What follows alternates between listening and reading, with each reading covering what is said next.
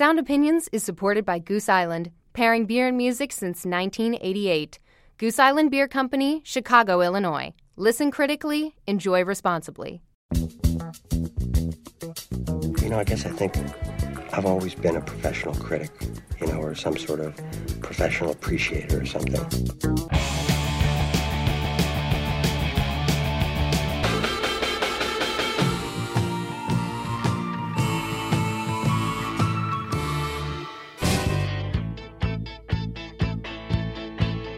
Now, this is serious business here, man. Putting on a great show is the most important thing you can do. One great rock show can change the world. Welcome to Sound Opinions from Chicago Public Radio and American Public Media. I'm Jim DeRogatis, the pop music critic at the Chicago Sun-Times. And I'm Greg Kotz. I write about rock and roll for the Chicago Tribune. Today on the world's only rock and roll talk show, Jim and I welcome film critics Gil-Scott and Michael Phillips to talk about movies, music, and the Oscars. Plus, we'll review the new albums from Johnny Cash and Gil-Scott Heron, and then I'll pop a quarter in the Desert Island Jukebox. You're listening to Sound Opinions, and now it's time to welcome our newest affiliate.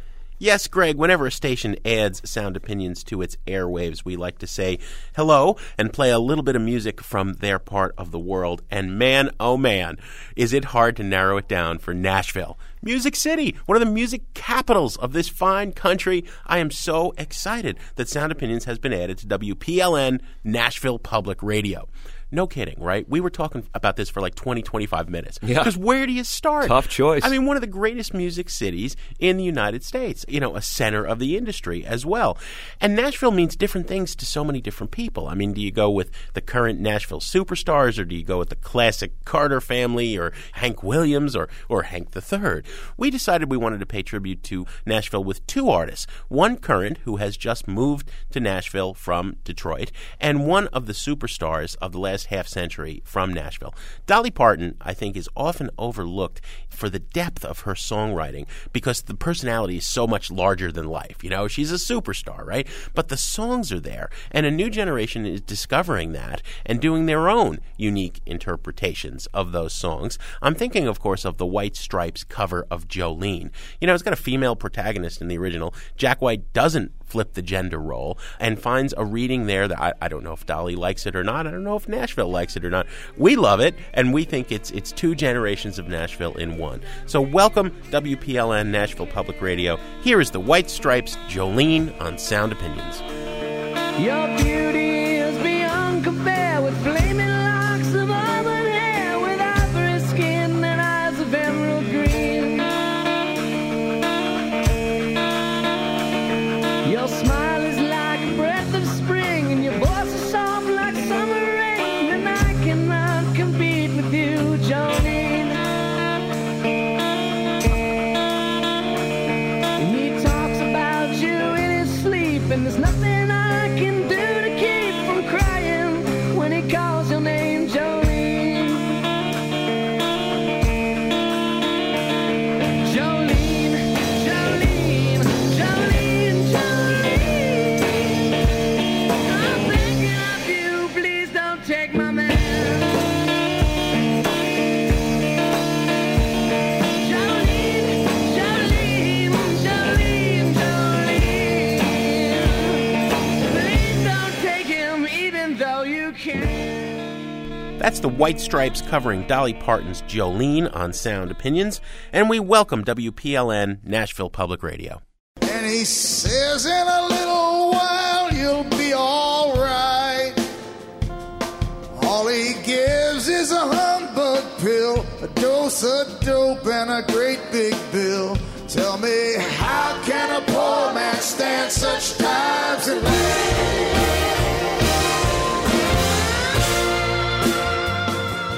That is How Can a Poor Man Stand Such Times and Live, Bruce Springsteen's version of the blind Alfred Reed Depression-era song. Ticketmaster was trying to make a lot of Springsteen fans a whole lot poorer last year when they were overcharging them for concert tickets. At 14 Springsteen shows last year, when you signed on to Ticketmaster, a lot of fans were redirected to Tickets Now, a secondary ticketing service, and asked to pay quite a bit more for Springsteen concert tickets. Well, now the Federal Trade Commission has been involved in investigating this controversy for the last year, and they have concluded that thousands of Springsteen fans were ripped off and are owed over $1 million in damages, so that Ticketmaster and Tickets Now were taken to task for redirecting Springsteen fans to much more expensive tickets than they normally would have paid for. Tickets Now being Ticketmaster's in-house scalping arm. Exactly. And this controversy came right before the hearings for the Ticketmaster Live Nation merger last year in Congress, and was seen as a major blow to the prospects of this merger. Well, of course, as we have reported in recent weeks, Jim, Live Nation and Ticketmaster have indeed merged. But this ruling, I think, indicates some of the possible damage that this merger could cause. The fact that there was some collusion and the FTC concluding that there were some deceptive practices here that can no longer be tolerated. In other words, Tickets Now was selling phantom tickets. They were selling tickets to consumers for exorbitant prices that they didn't actually have. And then when they weren't able to deliver on those tickets, the refunds didn't quite match up with what the fans were paying. Representative Bill Pascrell of New Jersey commented on this recent FTC decision by saying the FTC did exactly what the U.S. Department of Justice failed to do in its approval of the Ticketmaster Live Nation merger, put the rights of American consumers first. Everyone's gone to the movies, now we're alone at last. Everyone's gone to the movies, now we're alone at last. You're listening to Sound Opinions. Hollywood's biggest night, the Oscars, is coming up next week. But for the first time, the award show's producers have decided not to include the best song performances as part of the broadcast. Now, Greg and I always have music on the brain, but we wanted to turn to our critical colleagues in the film world to get their take on music in the movies. A.O. Scott of the New York Times, better known as Tony to his friends, and Michael Phillips, the film critic at the Chicago Tribune, are, of course, also the co-hosts of TV's At the Movies. Tony, Michael, welcome to Sound Opinions. Thanks. Good to be here. Thanks for having us. Now, before we get into this, I just got to say one thing here. Now, if you guys want to follow in this Siskel Ebert Cot de Regatas tradition, one of you got to gain a little weight, okay? To keep things, right. I've been working on it. I want to be the fat one.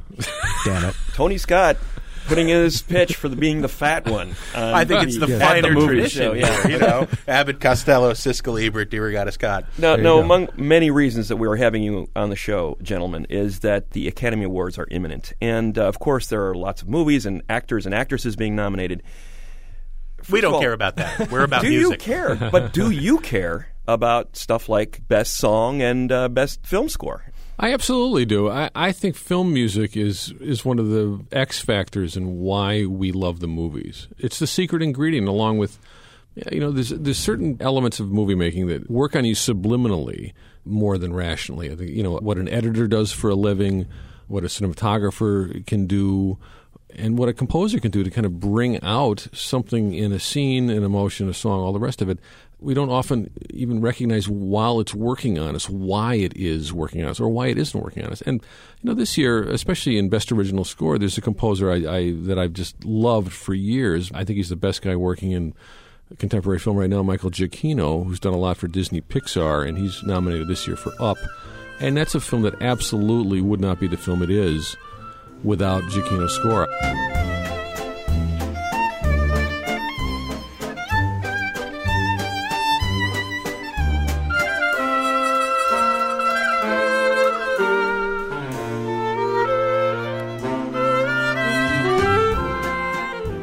Michael, you mentioned Up, which is up for Best Original Score, along with Fantastic Mr. Fox, which would be my choice, Sherlock Holmes, Avatar, and The Hurt Locker.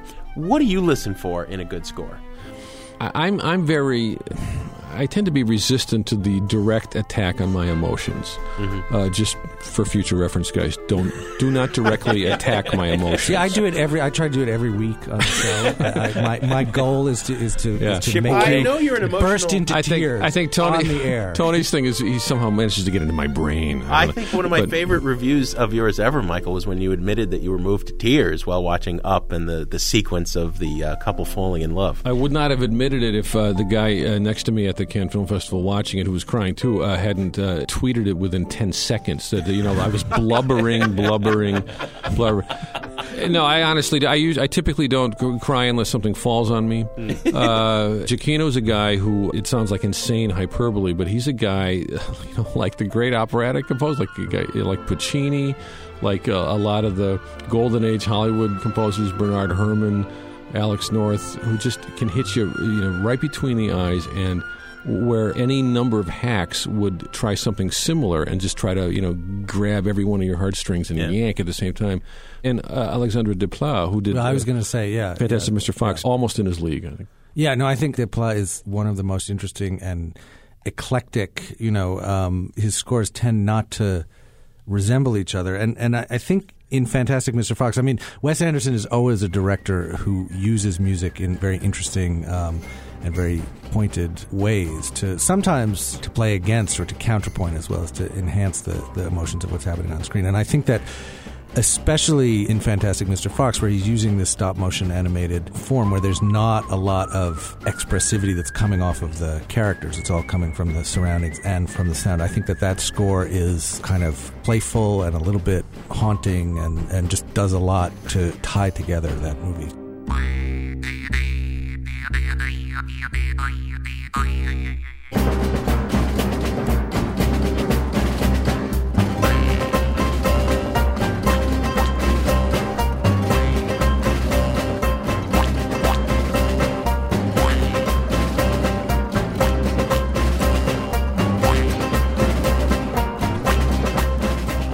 What he has is what I think a lot of the really first-rate composers working in all kinds of mediums have. He doesn't have the primary impulse to reprise a theme or a refrain over and over and over so you get it. That's what you get with Hans Zimmer, who in my view is a second-rater.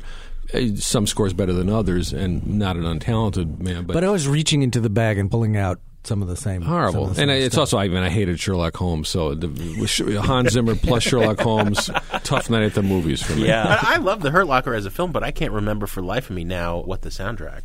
But I think in that film, that is probably correct. You don't really want to notice music in a film that is trying very hard to kind of keep a lot of the old dramatic machinery out of the picture. Well, I think that's also an example of an approach to scoring where the music becomes an element of the overall sound design. Ambience almost. Yeah, and what Catherine Bigelow is doing in that movie so often is orchestrating these very tense set pieces. It's really like almost just sort of 7 of these sequences that the movie's built around where a bomb is being diffused and where you're just led up to this almost unbearable pitch of suspense. Is everything going to blow up? Who's going to get killed? And the music does thread in and kind of help that build up.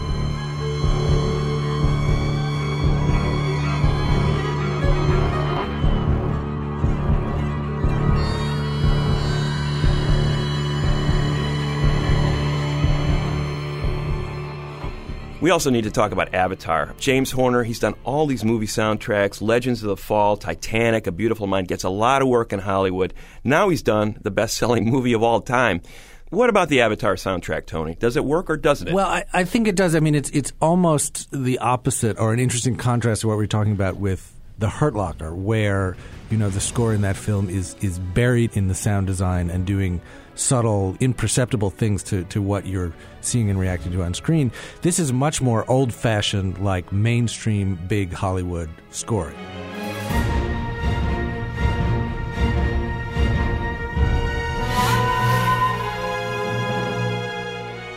When you have the big battle sequence, you're going to hear the big, sort of orchestral swell up underneath it. When the terrible sad thing happens and the Na'vi are dispossessed and their tree is destroyed, you're going to hear the wailing, wordless human ululating voices.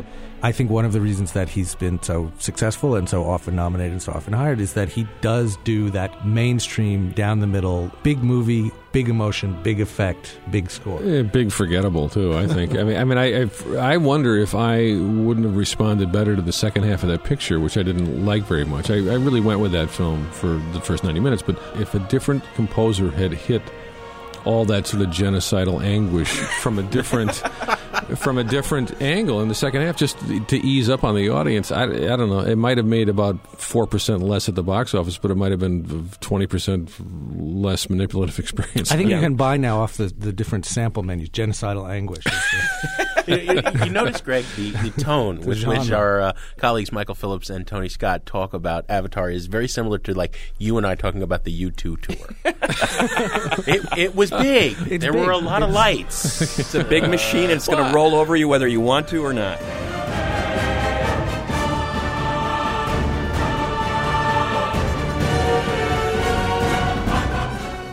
Let's wrap up the Oscars real quick. Best Original Song. We got 2 Randy Newman tunes from Princess and the Frog, which I'm not sorry to say I didn't see. We got a song by somebody I never heard of from Paris 36. We got something from 9, and we got that incredible T-Bone Burnett produced song that Jeff Bridges sings in Crazy Heart. Gee, let me guess which one you'd vote for. As far as a song being a great song, that's the only one that would get me excited is the Crazy Heart. Yeah, that's the best song. I mean, that's a song that you could imagine, just hearing on your car radio and liking. Your heart's on the loose. You rode them sevens with nothing to lose. This ain't no place for the weary kind. There's a reason that you haven't heard of Paris 36, which is that it's just a terrible movie. Okay. But it's sort of it's set in this kind of bogus music hall world of 1930s Paris. It's a French song in French, and it's bogus in a way that's similar to the bogusness of 9, which is trying to evoke like Italy in the mid 60s, and is one of these screen adaptations of a, I think, kind of inexplicably popular stage musical. And the problem with it is that the music is just bad. I mean, is there a good song in that whole In 9, movie? actually, there's one song I really like. It's one of the ones he wrote for the screen version, the Runway number. What is it? God, it's the one Kate Hudson. The Cinema that's the worst one. No, it's brainless, but I sort of like it.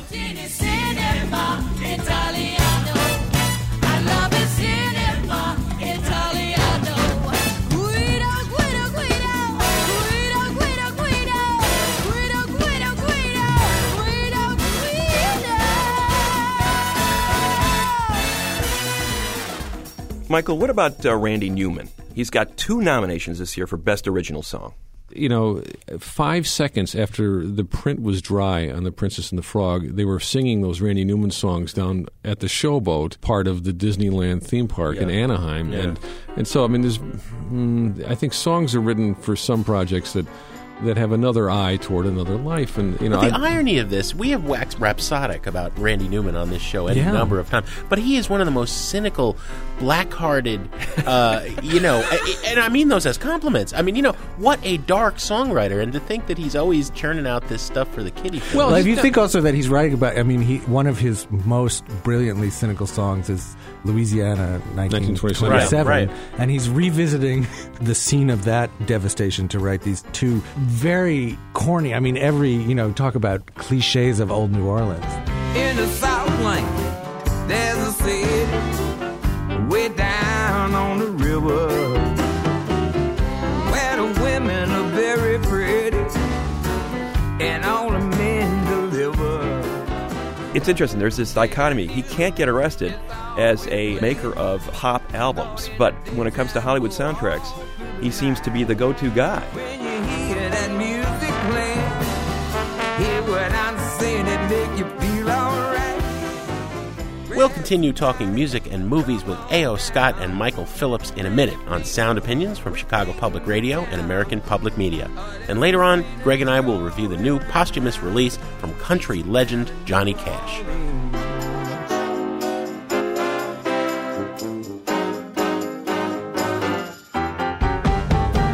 We got magic, good and bad. Make you happy or make you real sad. Get everything you want, lose what you had. Down here in New Orleans. Hey partner, don't be shy. Come on down here and give us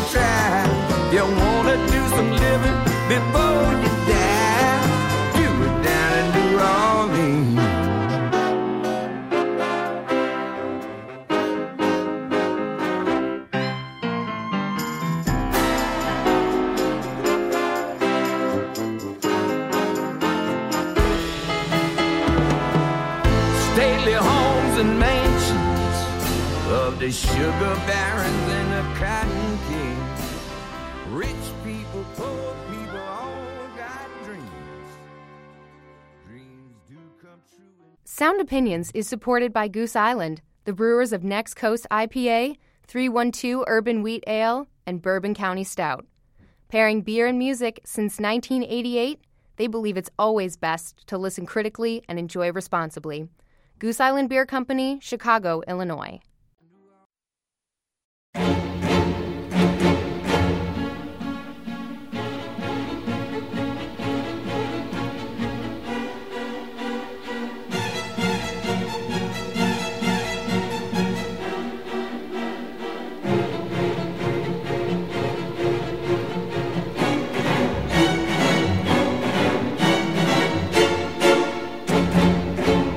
Welcome back to Sound Opinions from Chicago Public Radio and American Public Media. I'm Jim DeRogatis here with Greg Kot and our guest this week, Michael Phillips, film critic at the Chicago Tribune, and A.O. Scott, film critic at the New York Times. We are talking about music in the movies. And Michael, let me ask you about trends in movie soundtracks. I remember talking with director Cameron Crowe about what he called the Batmanization prevalent in soundtracks about 15 years ago, where, like, you know, the Warner Brothers recording artists were put in the Warner Brothers films, and it was all this one big synergy. It made no sense whatsoever. It could be an irrelevant scene of the Joker running around, and all of a sudden this bombastic song comes on, and it's, you know, it seems like we're seeing less of that as far as I'm concerned. I think the big trend lately has been the Junoization of all these soundtracks, yes, where everybody wants to sound like infantile indie rock. You know, 500 Days of Summer winds up doing it, and Nick and Nora's Infinite Playlist. But I want to know what you guys are thinking. What's going on in soundtracks in indie film and in major films? Well, I think you've absolutely hit it. I mean, but it depends on the director to keep a real eye and an ear on when it's right and when it isn't. They don't have any control over whether or not their finished product is the fifth film that year to kind of hit that same soundscape. But even in something like Up in the Air, Jason Reitman's follow-up to Juno, you had a couple of very dubious uses of sensitive, folky stuff that basically is doing all the emoting for the audience. That's competing with my experience with it. It's not amplifying it. And that's, I think, is very quickly becoming a cliche. I mean, you see it even in a very sort of, you know, mainstream commercial non-indie movie like Dear John, sort of, which is the Weepy with Channing Tatum and Amanda Seyfried, that has these kind of like, you know, folky emo songs sort of stuck in there over the montages. One interesting development, I think, it's a little bit like what we're talking about with the Hurt Locker. One of the most striking and unusual approaches to scoring and soundtrack music in recent years was No Country for Old Men, in which there was an inaudible score, virtually, composed by Carter Burwell. So we're trending away from this golden age epitomization of what a movie soundtrack is, you know, as defined by Ennio Morricone or Nino Rota or somebody like John Barry. And this music came back into rock in the mid-'90s. You saw this entire movement based on, wow, these guys were making some amazing music that was basically background for what was happening on the screen with these big stars, but at the same time, music that held up on its own and that 30, 40 years later was amplified by new generations of musicians who wanted to emulate it. Well, Morricone, too. I mean, he'll never be forgotten as long as Quentin Tarantino's still making movies, because if you go to Inglourious Basterds, you're hearing almost not wall-to-wall Morricone, but and in my view, you're hearing a pretty stupid misuse of great film music. But I don't question Tarantino's love and knowledge of Morricone as a you know, he's great.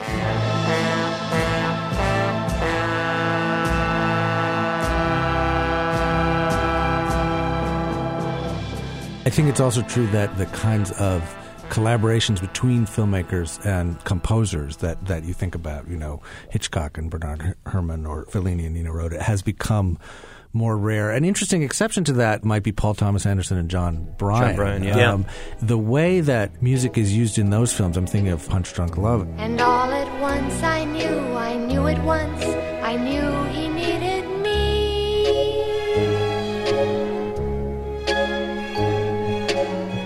Until the day I die, I won't know why, I knew he needed me. It sometimes seems as if the film is being made, and this is part of, I think, how they work, to follow or to accompany the soundtrack as much as the reverse. Or maybe it's because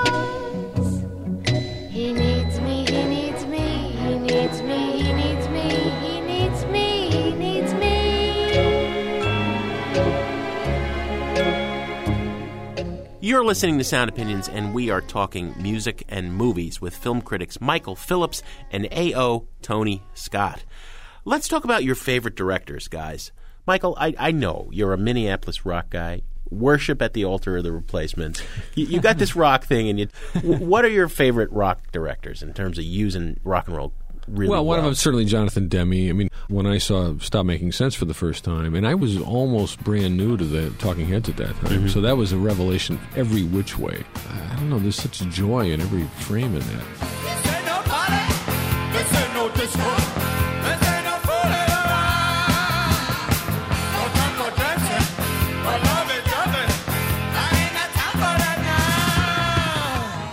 What about you, Tony?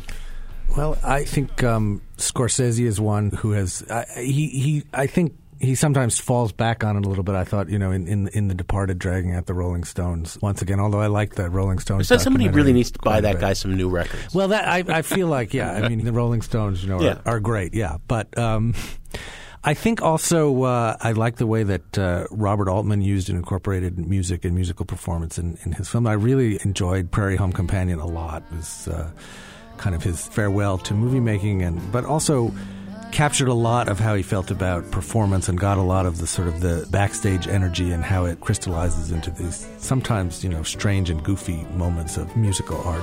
All the world, it is so sad and dreary everywhere I roam. Oh, mama, mama, how I miss the prairie and my Minnesota home. Altman's a great choice, I think, Tony, because he was a guy who was paying attention to what was happening. And, the fact that he used like a Leonard Cohen, a bunch of Leonard Cohen songs to illustrate McCabe and Mrs. Miller. That was like, wow, who is this guy? What's that voice? How does it fit in with this movie?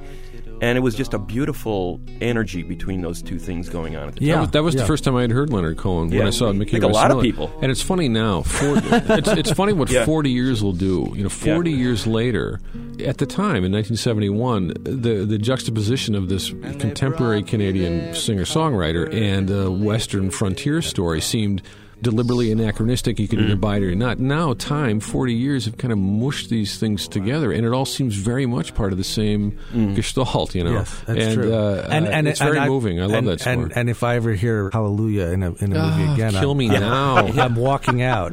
It was such a great song. Why would somebody think, Shrek, played we got this movie Shrek, let's stick Hallelujah in there. Oh, yeah. You want to talk about a movie that, this whole idea of like, isn't it fun to sample through our, collective top 40 experience? Yeech.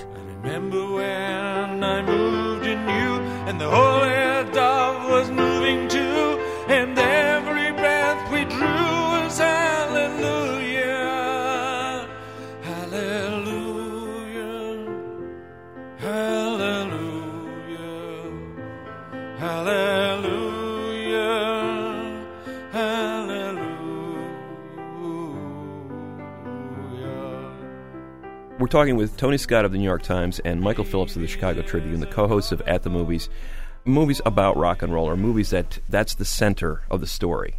I mean, we've seen some really god-awful attempts of Hollywood trying to depict what it is to be in a rock and roll band. What's your favorite low-ender? Well, you know what? Initially, I think I was a Star big... is Born with Christopherson. I was a big fan of Gary Busey and the Buddy Holly story when I first saw it as a teenager, right. And now I realize that movie's a load of bollocks, It's both La Bamba and the Buddy Holly stories. They sanitize cliche these movies. Artists that were great and electric and exciting and make them so safe. Well, I think the biopic is often the wrong way to go. I think maybe the tour movie, whether it's Almost Famous or Ladies and Gentlemen, The Fabulous Stains. Oh yeah, great movie. Really good movie. Really strange. Really, pretty grungy look at life, almost making it on the road. It's a tour of the whole country. We're going to California. We get a percentage of the profits. That's good. He's got a slot for us. In case you haven't heard, we've only had 3 rehearsals. Yeah, but they were real long ones. What about Anvil? What do we think of Anvil? Oh, I love Anvil. Yeah, I think Anvil is terrific. I had a funny experience when I saw it at a critic screening. Another critic friend of mine, who I won't name, was convinced that it was a hoax. Who's not like, and I had never heard of the band Anvil. I'm not saying that. You know, I'm not trying to strut out with my great heavy metal credibility here, of which I have none. But I thought it was such a wonderful movie about falling in love with this kind of music when you're a kid, about being a suburban teenager who just like is smitten with the idea of making this music and sticking with it. I love to entertain. It's part of it's in my soul. Nothing is like being in the face of your fans. There's a moment, and they're actual beautiful moments, that human moments where you're in the same room as the people that love you.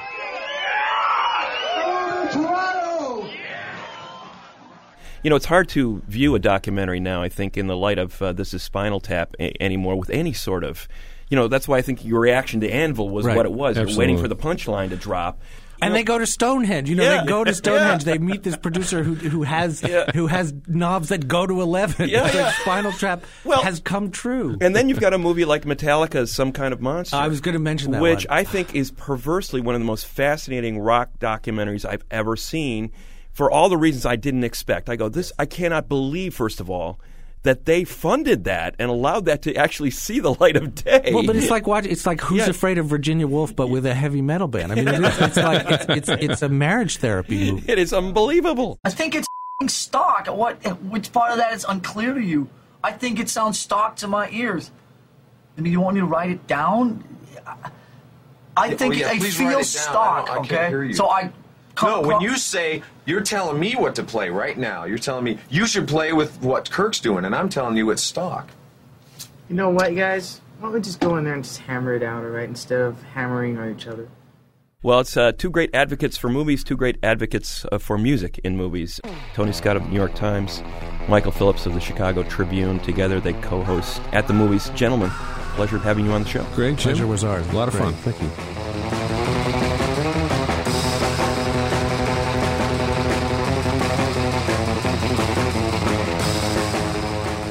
Greg and I want to hear your comments on music, movies, or anything else we talk about on Sound Opinions.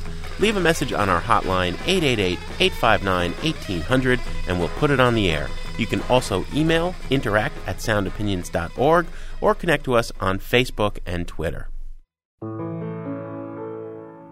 Oh, death, where is thy sting?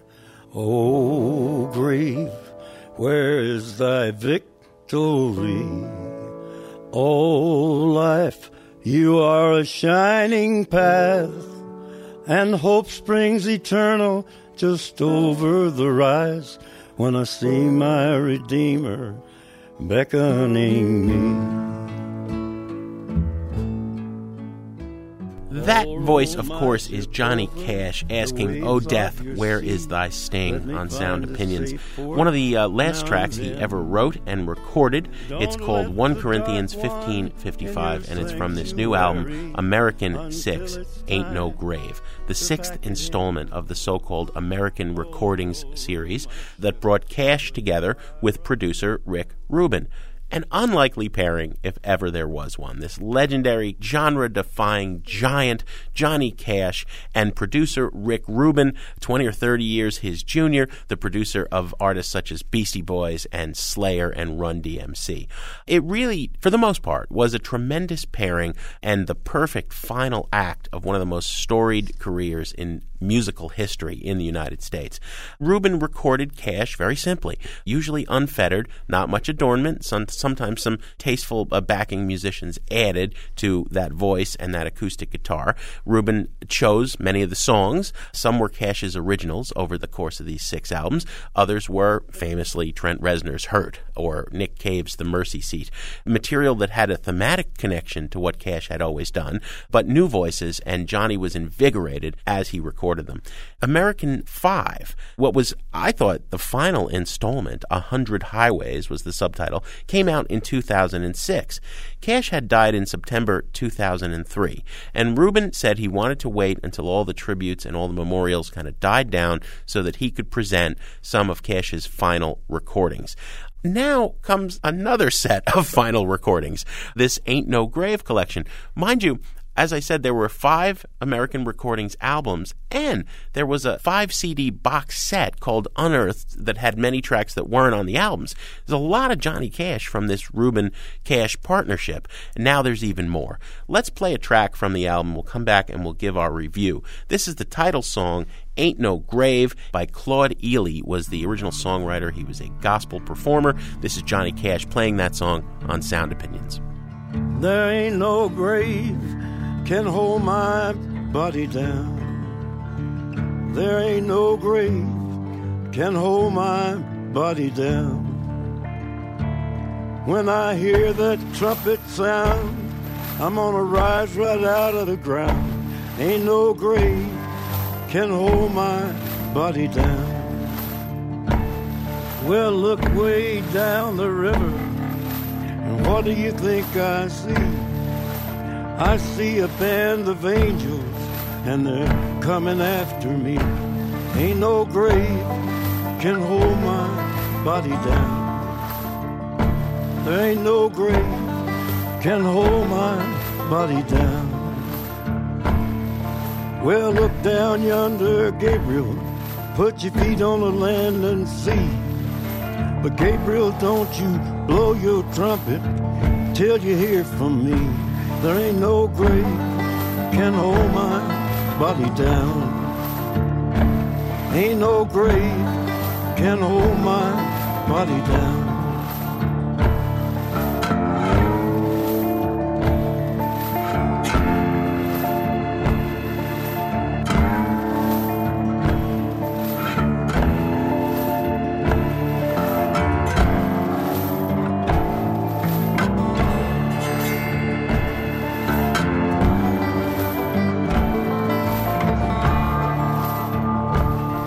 Well, meet me, Jesus, meet me. Meet me in the middle of the air. And if these wings don't fail me, I will meet you anywhere. Ain't no grave can hold my body down. There ain't no grave can hold my body down. Ain't No Grave by Johnny Cash, the title song from his 6th studio album with Rick Rubin. Cash went out in a way that is somewhat disturbing to hear. You listen to these recordings, and they are a difficult listen. They remind me of Billie Holiday in the latter days of her career, that Lady in Satin record in particular, or Chet Baker as he was going down slowly on record. You know, the voice just ravaged by the years. And you can hear Cash audibly deteriorating on these recordings. And at the same time, there's a remarkable strength there. There's almost a psychedelic quality to this record, Jim, as far as I'm concerned. Some of these songs, they're like reveries, almost like done in a semi-conscious state, it seems, like blurring the lines between the earthly world that he's about to leave behind and whatever is over that next horizon. And you can sort of see him looking ahead to that world. He clearly knew he was dying. Some of this music was recorded soon after his wife, the love of his life, June Carter Cash, died in May of 2003. And he was fighting Parkinson's. Yes, Cash himself was to die in September of 2003. So he knew he had this small window of opportunity to work in. And at the same time, you can see him accepting his fate and looking ahead to the next world. I think this is a very moving document for all the difficulty I have listening to it sometimes. The psychedelic quality I hear about this sort of the mirage-like quality of some of these songs. In that Sheryl Crow song, Redemption Day of all things, him muttering the words freedom, freedom, freedom over again. Freedom. Freedom.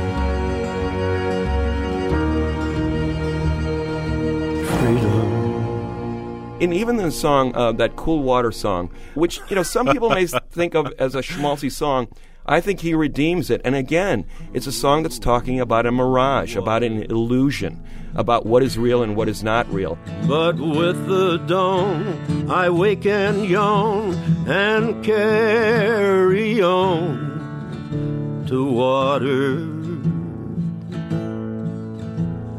Cool water. I think it's a really powerful final document from the Johnny Cash-Rick Rubin collaboration, and I give it a buy it. Well, we rate things here on the buy it, burn it, trash it scale at Sound Opinions. And, Greg, I would say it's a burn it. I think that there are three excellent moments here. Tom Paxton's Wonder Where I'm Bound, Chris Christopherson's For the Good Times, and that Ed McCurdy anti-war anthem, Last Night I Had the Strangest Dream. The rest of it is painful or embarrassing. Cool Water, popularized by Frankie Lane. It's just horrible and awkward and drags the record down. And the closing cover of that traditional Hawaiian ballad, Aloha A. This is not worthy material of Johnny Cash, and I think this is the first time Rubin has stepped over the line from paying tribute to this artist he loved and admired to exploiting him. I don't see the reason for this album. I don't think it's exploiting him at all. I think it's exploitative. I think a lot of this, Greg, should have been a private moment or outtakes. They're just not up to the par of and I will underscore, 5 albums and a 5 CD box set, 10 discs worth of material already from this collaboration. If the best moments on American 5, which was also a disappointing record, were combined with the best moments on American Recording 6, this new one, you would have had one decent album that still would have been painful, that could have been defended at least as, okay, this is for archival value. Johnny was recording as he was dying, and this is history, and now we have it. As it is, I think this album is unnecessary and painful, except for those couple of tracks, which I say burn. We're going to take a short break on Sound Opinions from Chicago Public Radio and American Public Media, but when we return, we're going to review the new album from poet-musician Gil-Scott Heron, and then it's Jim's turn to add a song to the Desert Island Jukebox. The first time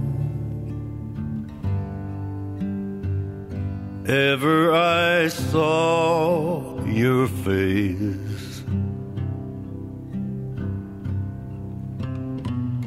I thought the sun rose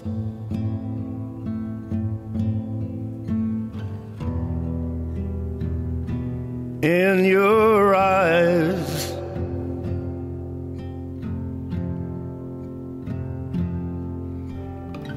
and the moon and the stars were the gifts you gave.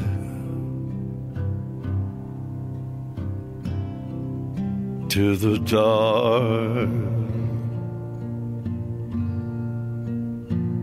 and the endless sky, my love. And the first time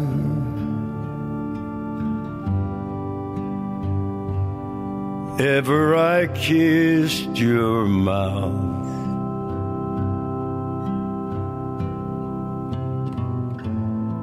I felt the earth move.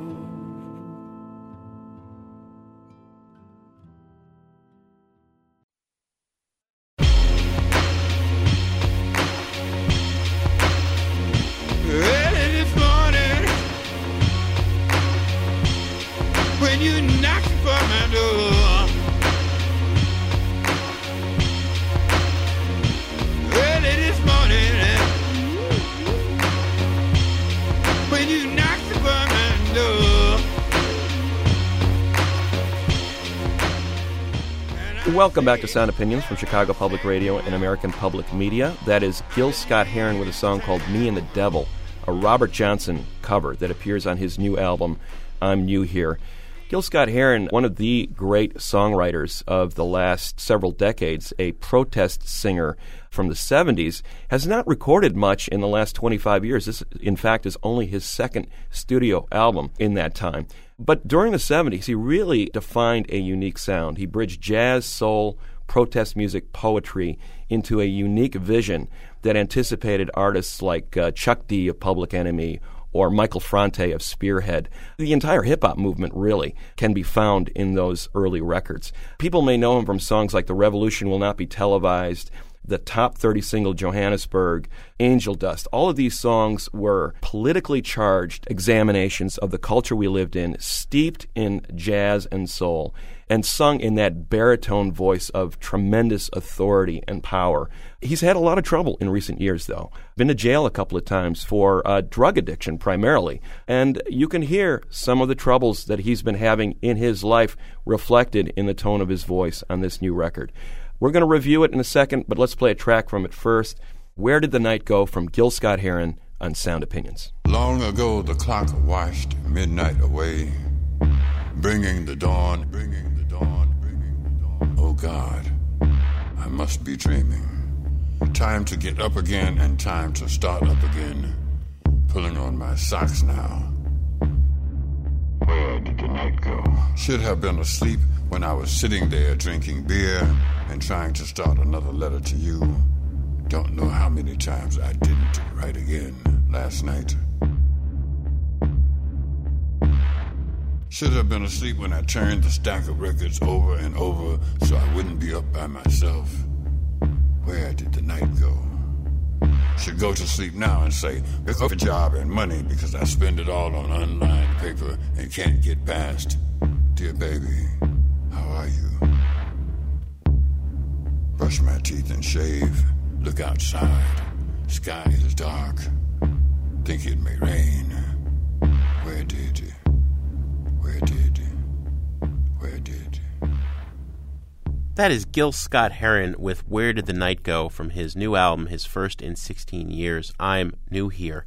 Greg, we were just talking about Rick Rubin and Johnny Cash, and a lot of critics are saying that the head of XL Recordings, Scott Heron's label, Richard Russell, was trying for a similar Rick Rubin-Johnny Cash-like partnership with Gil-Scott Heron, who he initially approached while Heron was serving time in Rikers Island. I don't hear that. There's a lot of misguided overproduction on this record. That version of the Robert Johnson song is like as envisaged by Massive Attack. Other tracks are kind of pointlessly overdone, and it feels like Heron was like in a separate room, if not a separate state. You have a little bit of star power added with the presence of Blur and Gorillaz leader Damon Albarn, although he really doesn't bring much to the proceedings. People are going to be thinking after the Cash review and now this Scott Heron review that I'm just, harsh on musical legends. There is no denying the accomplishments of Gil-Scott Heron. He is one of the architects of hip-hop.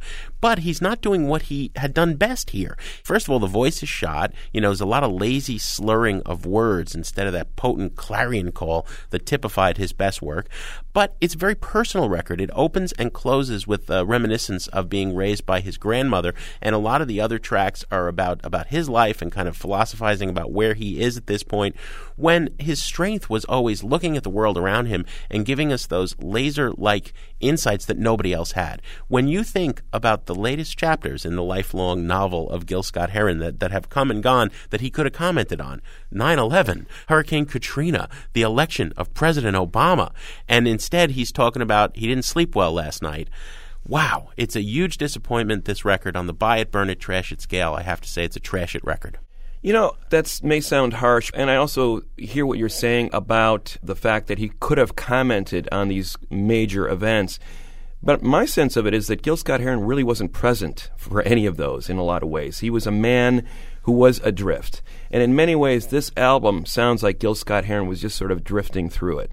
And Richard Russell, in a sort of heroic fashion, tried to patch something together from what was left of this guy. It's really sad and difficult to listen to. Whereas I got the sense with the Cash-Rubin collaborations that Johnny Cash was still very much present in what he was doing. I'm not sure how invested Gil-Scott Heron was in this work. I've never heard him this vulnerable and fragile. And from that standpoint, this is a fascinating listen, because in the past you did get this sense of a guy who did take care of himself and did understand the world and had powerful insights into it. And here he sounds to be deteriorating before our ears, and we have insight into why that is. But at the same time, it's about a 28-minute record. It feels very patchwork. There are few actual songs here, and Russell seems to be creating this cautionary mood piece out of these various fragments of Gil-Scott Heron's life.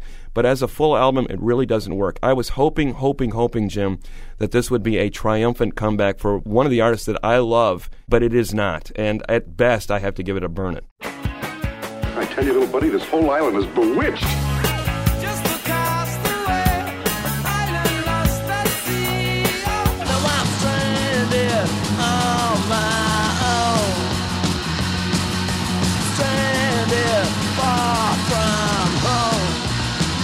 Come on. You remember, we were shipwrecked together? Stranded, I'm so far from home. Stranded, yeah, I'm on my own. As often as possible on this show, we like to take a trip to the Desert Island Jukebox and pop a quarter in it to find a song that we cannot live without. And this week it is Jim DeRogatis' turn. Thank you, Greg. Movies and music are on my mind. We were talking with A.O. Scott and Michael Phillips. We were talking a little bit about Wes Anderson, whose fantastic Mr. Fox has been nominated for an Oscar for Best Soundtrack. I think Wes Anderson, along with Jonathan Demme, uses music in his films better than anybody else on the scene today. I'm not a film critic. I don't even play one on TV, okay?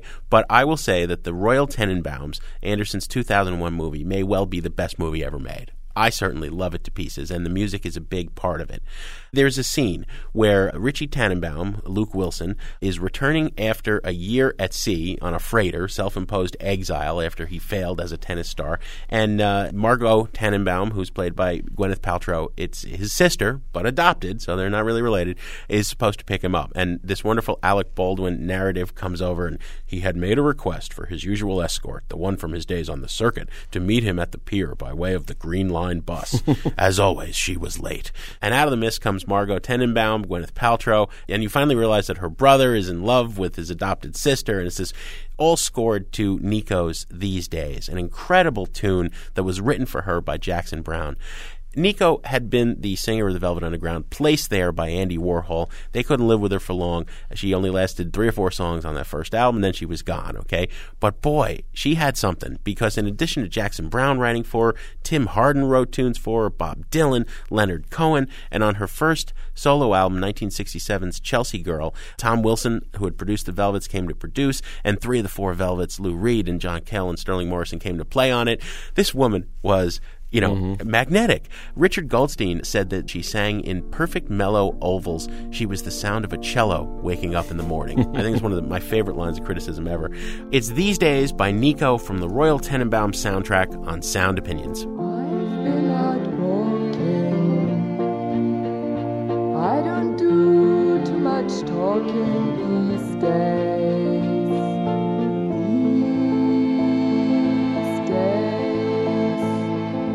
Days I seem to think a lot about the things that I forgot to do, and all the times I had the chance to.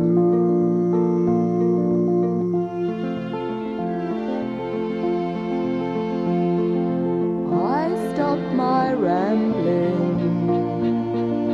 I don't do too much gambling these days.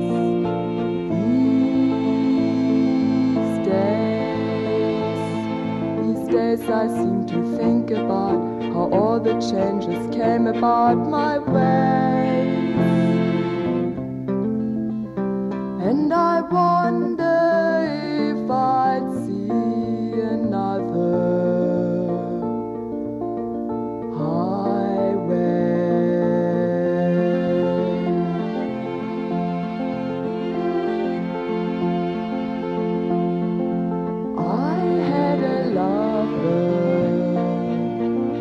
I don't think I risk another these days. These days. And if I seem to be afraid to live the life that I have made in song, it's just that I've been losing so. That is Nico with These Days on Sound Opinions. Greg, what do we have on the show next week? Next week, Jim, we're going to celebrate one of our favorite mediums. We're going to play our favorite songs about radio. Greg, as always, we have some thank yous to say on the way out. Sound Opinions is produced by the ace team of Jason Saldana and Robin Lynn, kind of the Ari and Uzi Tenenbaum of the Sound Opinions family. And, of course, our fearless leader, our executive producer, the Royal Tenenbaum of the crew, Tori Southside Malatia.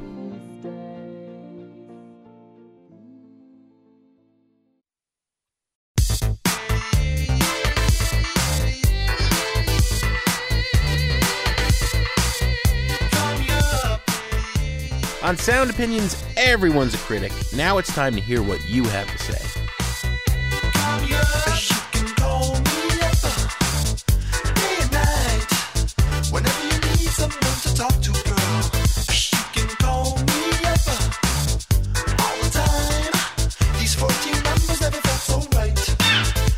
New messages.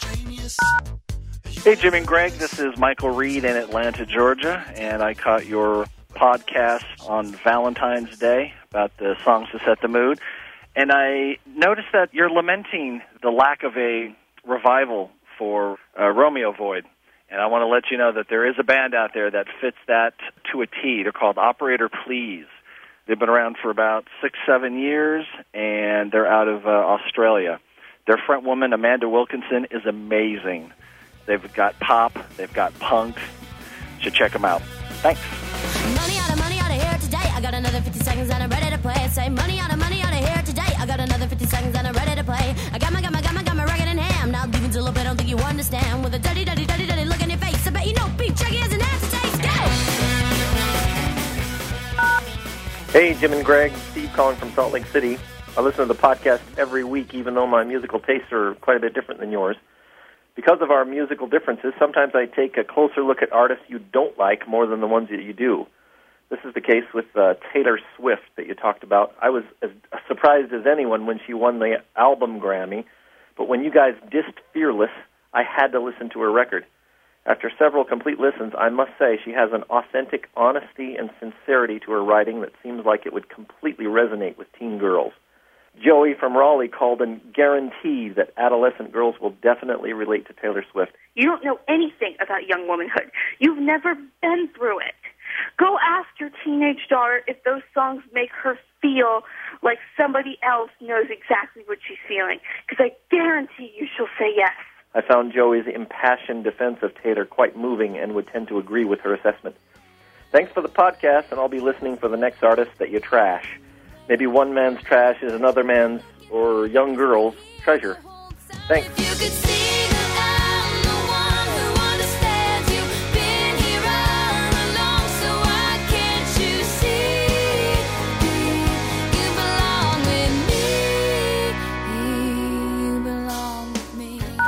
Hi, this is Heidi from Chicago. I was catching up on your podcast, and I was listening to the Taylor Swift review responses.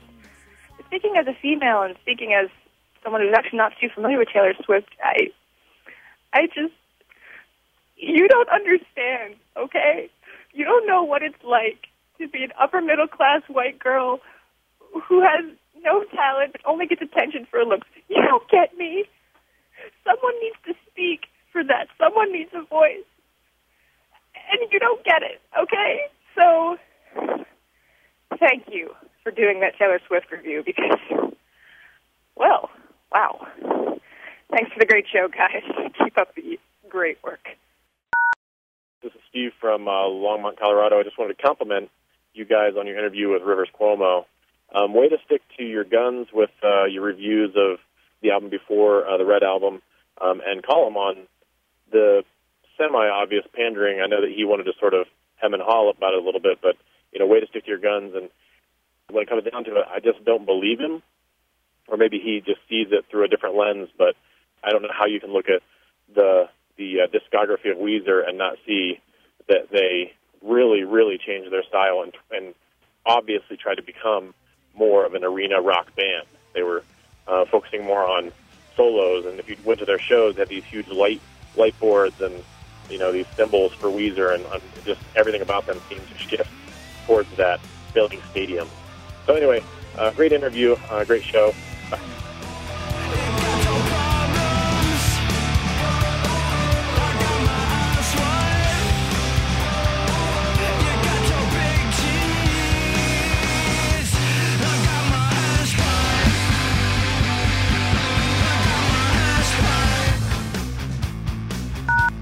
No more messages. To give us your opinion on Sound Opinions, call our hotline, 1-888-859-1800. We'll be back next week with Sound Opinions from Chicago Public Radio and American Public Media.